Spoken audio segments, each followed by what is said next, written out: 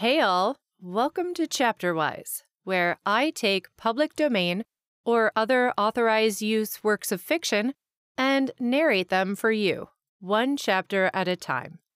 If you like what you hear, please follow my channel. I upload new chapters 3, 4, sometimes even 5 times a week. The Sorrows of Satan, or the Strange Experience of One Geoffrey Tempest, Millionaire. A romance by Marie Corelli, first published in 1895. Chapter 31.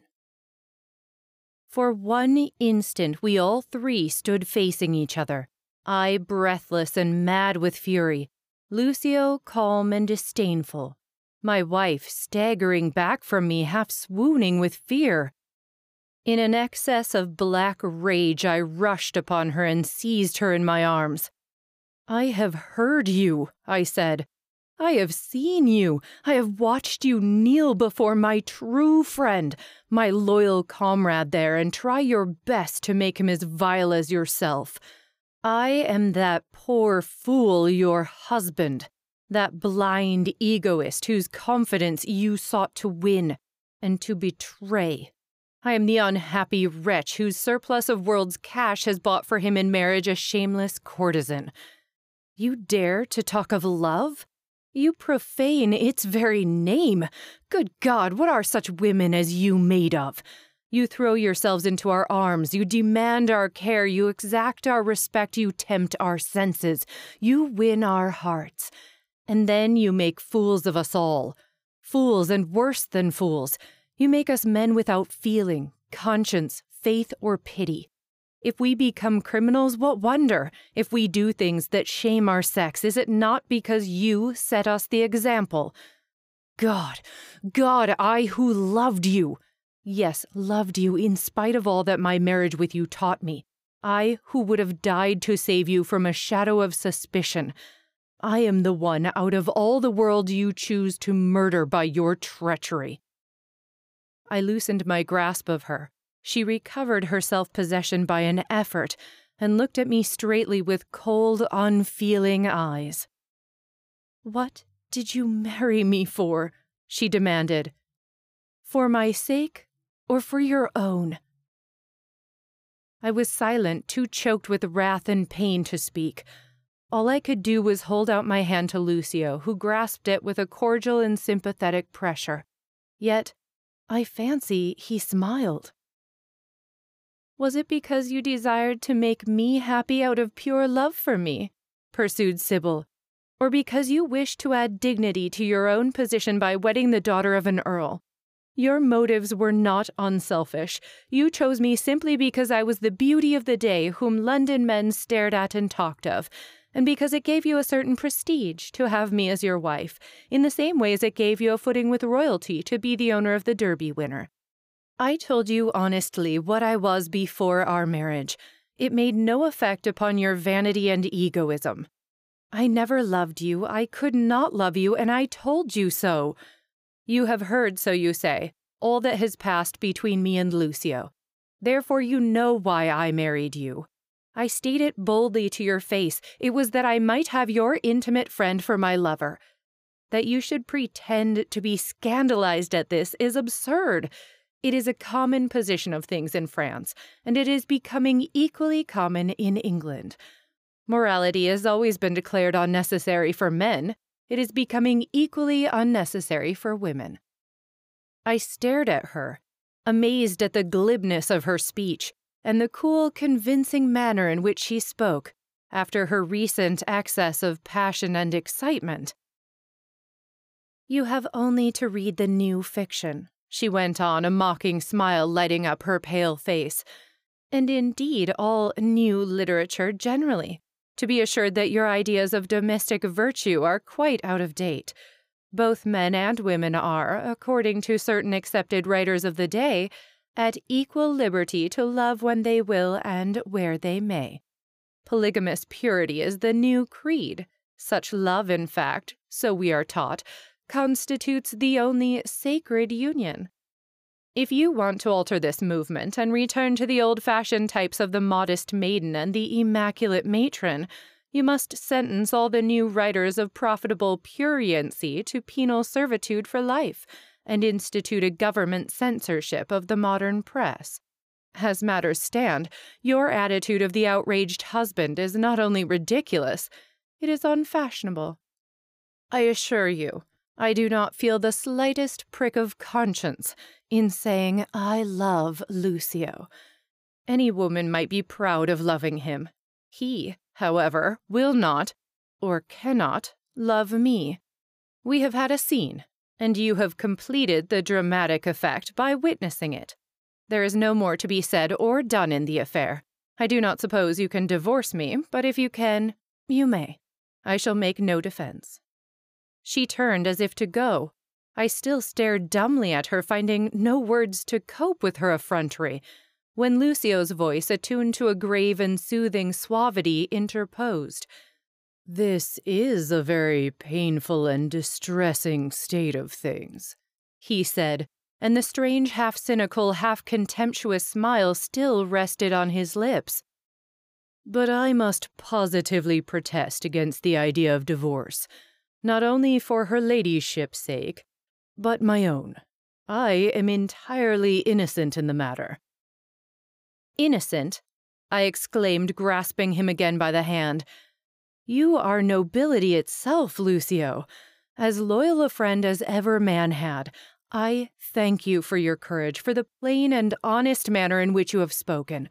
I heard all you said. Nothing was too strong, nothing could be too strong to awaken this misguided woman to a sense of her outrageous conduct, her faithlessness." "Pardon me," he interrupted delicately. "The Lady Sybil can scarcely be called unfaithful, Geoffrey. She suffers from, let us call it, a little exaltation of nerves. In thought she may be guilty of infidelity, but society does not know that. And in act she is pure, pure as the newly driven snow. And as the newly driven snow will society itself immaculate regard her." His eyes glittered. I met his chill, derisive glance. "You think as I do, Lucio," I said hoarsely. "You feel with me that a wife's unchaste thought is as vile as her unchaste act. There is no excuse, no palliative for such cruel and abominable ingratitude. Why," and my voice rose unconsciously as I turned fiercely again towards Sybil, "did I not free you and your family from the heavy pressure of poverty and debt? Have I grudged you anything? Are you not loaded with jewels? Have you not greater luxuries and liberties than a queen? And do you not owe me at least some duty?" "I owe you nothing," she responded boldly. "I gave you what you paid for, my beauty and my social position. It was a fair bargain." "A dear and bitter one," I cried. "Maybe so, but such as it was, you struck it, not I. You can end it when you please. The law will give you no freedom in such a case," interposed Lucio with a kind of satirical urbanity. "A judicial separation on the ground of incompatibility of temper might be possible, certainly, but would not that be a pity? Her ladyship is unfortunate in her tastes, that is all. She selected me as her cavaliere servante, and I refused the situation. Hence there is nothing for it but to forget this unpleasant incident, and try to live on a better understanding for the future." "Do you think," said my wife, advancing with her proud head uplifted in scorn, the while she pointed at me, "do you think I will live with him after what he has seen and heard tonight? What do you take me for?" "For a very charming woman of hasty impulses and unwise reasoning," replied Lucio with an air of sarcastic gallantry. "Lady Sybil, you are illogical. Most of your sex are. You can do no good by prolonging this scene, a most unpleasant and trying one to us poor men. You know how we hate scenes. Let me beg of you to retire. Your duty is to your husband. Pray heaven he may forget this midnight delirium of yours, and set it down to some strange illness rather than to any evil intention." For all answer, she came towards him, stretching out her arms in wild appeal. "Lucio," she cried. "Lucio, my love. Good night. Goodbye." I sprang between him and her advancing form. "Before my very face!" I exclaimed. "Oh, infamous woman, have you no shame?" "None," she said with a wild smile. "I glory in my love for such a king of worth and beauty. Look at him, and then look at yourself in the nearest mirror that reflects so poor and mean a picture of a man. How, even in your egoism, could you deem it possible for a woman to love you when he was near? Stand out of the light, you interpose a shadow between my God and me." As she uttered these mad words, her aspect was so strange and unearthly that out of sheer stupefied wonder I mechanically did as she bade me and stood aside. She regarded me fixedly. "I may as well say goodbye to you also," she observed, "for I shall never live with you again." "Nor I with you," I said fiercely. "Nor I with you, nor I with you," she repeated like a child saying a lesson. "Of course not. If I do not live with you, you cannot live with me," she laughed discordantly, then turned her beseeching gaze once more upon Lucio. "Goodbye," she said. He looked at her with a curious fixity, but returned no word in answer. His eyes flashed coldly in the moonlight like sharp steel, and he smiled. She regarded him with such passionate intentness that it seemed as though she sought to draw his very soul into herself by the magnetism of her glance. But he stood unmoved, a very statue of fine disdain and intellectual self-repression. My scarcely controlled fury broke out again at the sight of her dumb yearning, and I gave vent to a shout of scornful laughter. "By heaven, a veritable new Venus and reluctant Adonis!" I cried deliriously. "A poet should be here to immortalize such a touching scene. Go! Go!"